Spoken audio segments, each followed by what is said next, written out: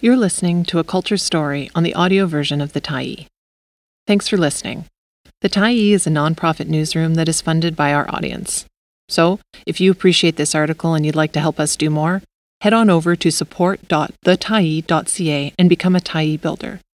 You choose the amount to give, and you can cancel at any time. The Year That Made and Broke BC. By Crawford Killian, March 15, 2023. Gold, grit, guns, miners on BC's Fraser River in 1858. Alexander Globe. Ronsdale Press, 2022. Gold, Grit, Guns is an extraordinary book that focuses on the lives of four prospectors and their mixed fortunes in the BC gold rush of 1858. Their diaries vividly describe the expense and hard work it took just to reach an unclaimed gravel bar, and then to find the flakes and nuggets of gold it might contain. In the process of getting rich, or more likely going broke, they also began the breaking of an ecosystem and an economy thousands of years old. The year 1858 was a pivotal one for the western regions of British North America. It saw the transformation of New Caledonia into the Crown Colony of British Columbia, soon to merge with the colony of Vancouver Island. It saw the end of Hudson's Bay Company rule and the start of more or less responsible government. And of course it saw the comings and goings of thousands of foreigners, whether they were gold prospectors or those seeking profits by selling goods to the prospectors. The onset of a new economy, imported by thousands of outsiders, collided with a much older economy of indigenous trade routes that extended thousands of kilometers from the coast. The Hudson's Bay Company had not so much taken over the old indigenous networks as plugged itself into them.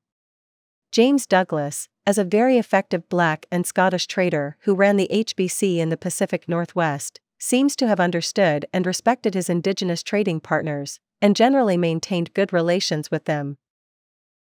But he could see trouble coming. The HBC, by 1858, was on its way out as the ruling power. Gold had been found in BC rivers, and many indigenous peoples were mining it as a new source of revenue.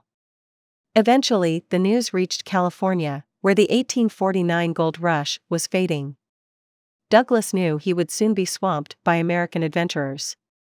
They had recently taken over 2/3 of Mexico, and Douglas reasoned that the Americans might well want BC up to the southern boundary of Russian America.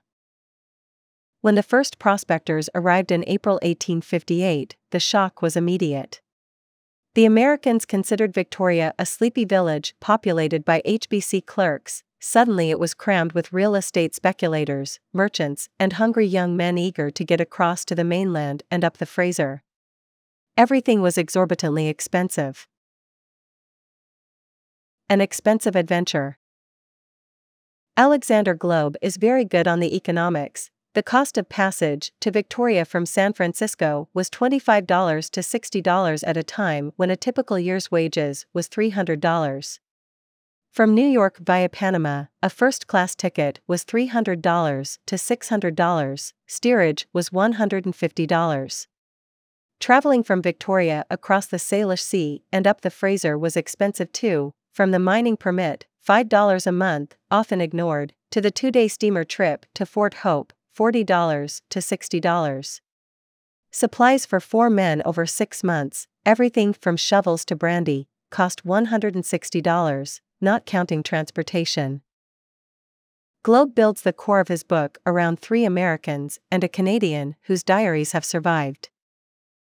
George Slocum, son of an Illinois judge, had failed in the California gold rush.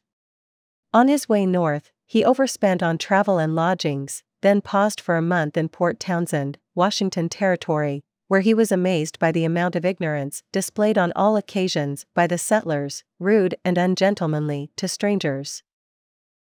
Hearing reports of violence between white people and indigenous people, Slocum sided with the whites. The governor is an old fogey, says foreigners coming into the country and making war with the Indians are traitors to the country.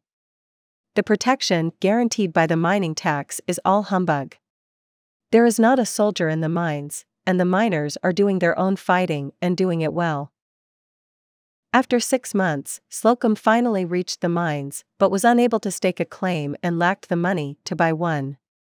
Returning to California in November, he hired himself out to mining companies for day wages. After a trip back home to Illinois, and a shotgun marriage, he went back to San Francisco and a career speculating in mining stocks. George Beam, living on Whidbey Island in Washington Territory, slipped across the border without paying for a mining permit, and before long was working a claim near Fort Yale. Globe praises Beam's diary as the most detailed surviving account of how gold miners operated in the early months of the gold rush. Beam and his mining partners obtained mercury to catch the fine gold in their sluices, but got sick from the vapor when they boiled the mercury off. Still, he sold his claim in November 1858 and went home with a $1,000 profit. He served in the Washington Territorial Legislature in 1863 and 1864, and died of tuberculosis in 1866, aged 34. $200 for a mule. Otis Parsons took part in James Douglas's first great infrastructure project, turning an indigenous trail into a wagon road that would avoid the worst stretches of the Fraser River. Road building alternated between backbreaking toil and idleness as the workers waited for the colonial government to round up more mules, $200 each, to carry food and other supplies to the men. Local indigenous peoples resisted the road building, knowing it would bring yet more white people into their land. Many workers returned to the Fraser for the winter. Out of the 500 or 600 who stayed north of Lytton, many died from lack of good shelter, scurvy, and starvation. Parsons, however, returned to Victoria and stocked up on miners' supplies, which he sold in several locations on the road and elsewhere. After over a decade as a packer and trader, he spent the early 1870s running steamers up and down the Fraser. In 1875, aged 45, he retired to California with his wife and infant daughter, sailing on the steamer Pacific. It struck another ship and went down, taking the Parsons family with it. The Mysterious Canadian. The anonymous Canadian is the most intriguing of the gold rush diarists. We have his diary and even his photograph as a confident young man. The diary eventually reached a friend or relative in Gananoque, Ontario, who added some entries and mentioned that the anonymous young man had drowned in 1859. The man had likely done well in California before arriving early in the BC Gold Rush. The indigenous people he met recognized him as a King George man, who treated them with respect. He also got along with the overwhelmed colonial officers trying to maintain order on the Fraser, and even worked a claim with one. Despite a foot injury, the Canadian began making money from a claim, and in October he sold his claim for $400, having earned the impressive total of $1,115 since the summer. Sometime in the next few years, according to an almost illegible note in the diary added years later, he drowned in Caribou Country. A landscape transformed. Globe blends the diarist's texts into his own, giving them context. As we learn about their struggles, successes, and failures, we see them in detail while also seeing how they and thousands more transformed the landscape. On the Fraser River, Globe tells us, beads of mercury can be found by digging a few feet into Emery's Bar, south of Yale.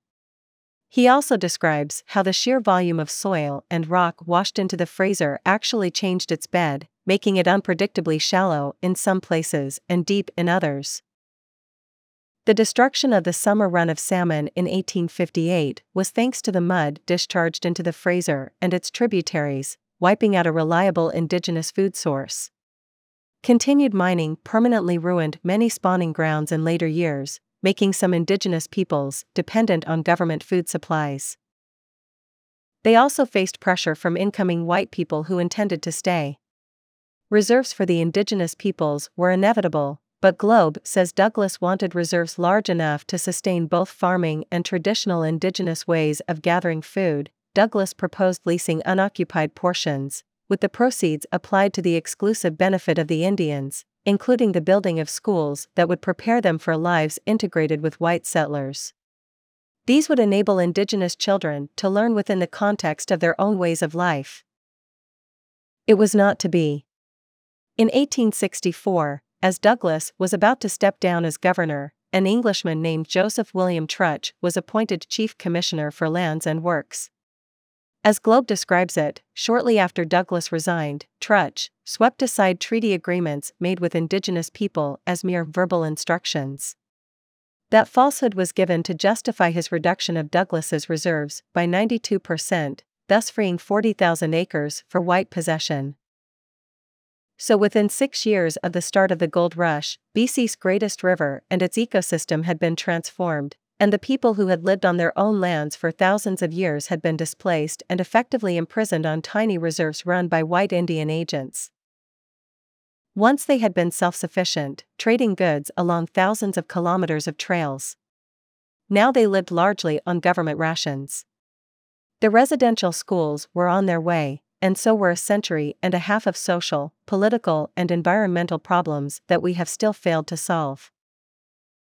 Thanks for stopping by the Tyee today. Anytime you're in the mood to listen to important stories written well, we'll be here. And if you'd like to keep independent media going strong, head over to thetyee.ca and click on the Support Us button to pitch in. Finally, big thank you to all of our Tyee builders who made this story possible.